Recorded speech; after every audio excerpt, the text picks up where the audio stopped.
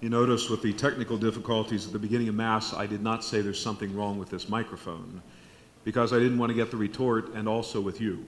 Right? I know I've used that before, but Lent is, it's just about upon us here. Ash Wednesday is just in a few days. And perhaps today and these next couple as we approach Ash Wednesday, it's a good time to kind of think about the best way to spend Lent.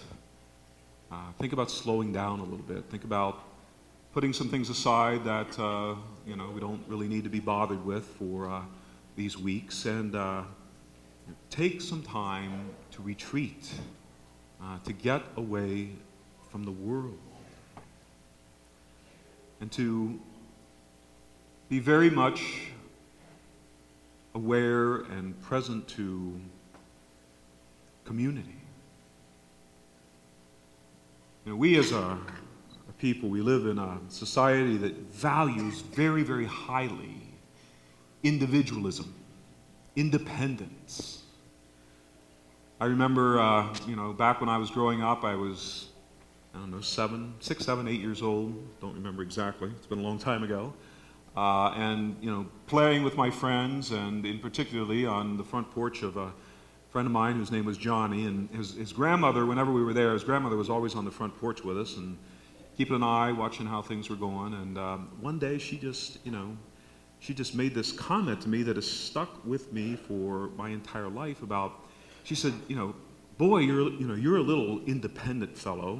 She didn't use that word, but and it stuck with me and kind of made me into a person who was very, very independent and wanting very much to be an individual. Now, as age comes upon one and some wisdom one hopes, I've certainly changed my way of thinking about that. But this need for individuality would have been completely foreign to the people of Jesus' day. They perceived they perceived that it was important to be in conformity with the group, and if you were not, you weren't anything. No one wanted to be different, and to be different was to be perceived as out of favor. So a person's identity was very dependent on the group's identity. And the concept of this, me by myself kind of thing, this personal thing, hardly existed and would not have been understood in that day and age. Pursuing a self-identity would have been held in contempt by others. And the differences were signs that a person was not in unity with the community. And if you were not in line with the community, then you were not in line with God. And so you were considered impure, you were considered unholy and unclean.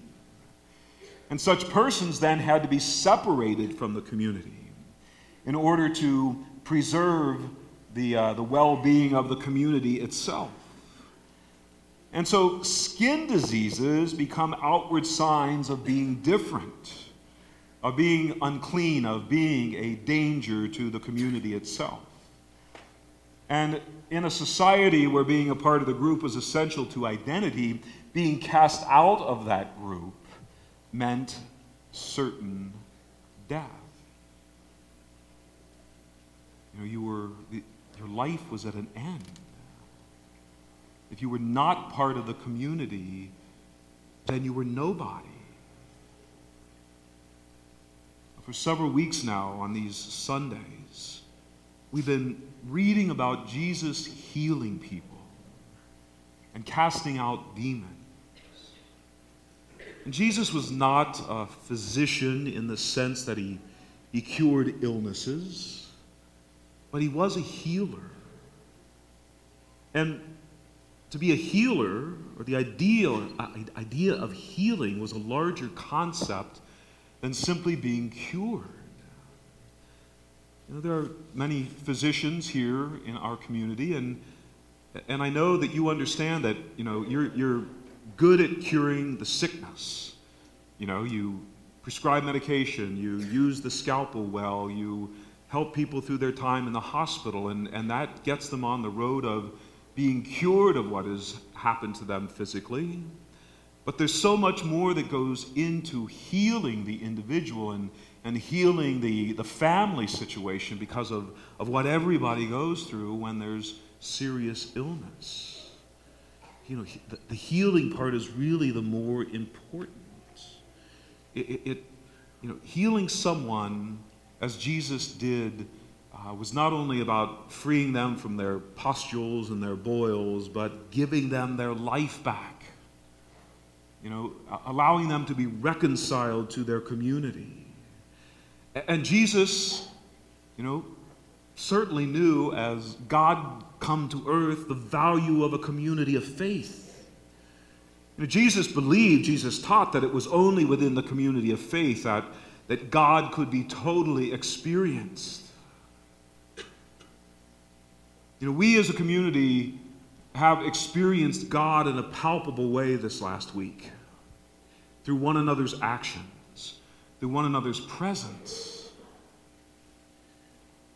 While we've all walked together over these last weeks since last Sunday and hearing about Grant's death, and helping his family, his mother and his father, and so many other relatives, many of whom are parishioners here, and just helping one another, to see the look on so many parents' faces as they're confronted with another family's loss and the worry that they've had. Yet we've helped one another through this. We've at least begun some healing that is very, very important. And that can only truly happen in the way that the Lord wants it to happen, in the context of a faith community, in the context of St. Margaret of York. It was a difficult week, and I think we can all admit to that, especially those who were very present here. And I can say that I am thankful for this community. Again, we all suffered and continue to suffer this loss. And I had people coming up to me and asking me if I was okay. And I wasn't okay. I'm still not okay. But we're all moving through this together. And that's why being here on Sunday, and being here together at the festival, and being here together at school and at PRP and so many other ways in support of one another to help in the healing is so important. A faith community, strong and invincible together.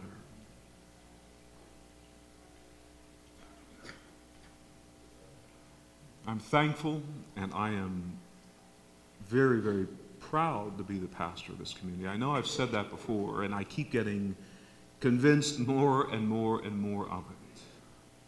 Because, I see that you get it, and you're trying to live it. And yeah, you're struggling with it, It's hard to be a Christian, but you're giving it that try. And there's so much else that is important in the healing as well. There are many here who, are gay. There are many here who are divorced and, feel some sense of disconnection from the community. There are others who are suffering emotional and mental issues that they need to find healing as well. And let's do what we're called to do and be there and heal together.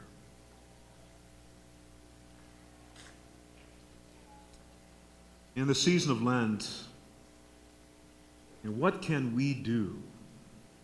What must we do to decrease so that Christ may increase in the life of the world? What more can we do to strive for unity? Because being out there by yourself is not easy to do. As I said, as a little boy, and throughout much of my adulthood, I tried to do that. But, having the love and support of, certainly knowing that with my family, but feeling that in this community as well is very important for me. And I'd be willing to bet for every single person sitting here and everyone that's a part of this community. We must strive for that healing and that unity. What must we cast off if we're to strive to be of one mind and one heart? How can we truly die to self during Lent so that we might be more united in Jesus Christ at Easter and beyond? Ultimately, we are striving to build God's kingdom here. And in doing that as a community, to help everyone who is an individual and who has every right to be independent, but to help every single one of them know that they are loved and that they're cared for. Let us continue to strive for that, and maybe that's a little focus for Lent. How can we do it better? How can we be a healing presence to another person? Again, my thankfulness. And thank one another. And thank God for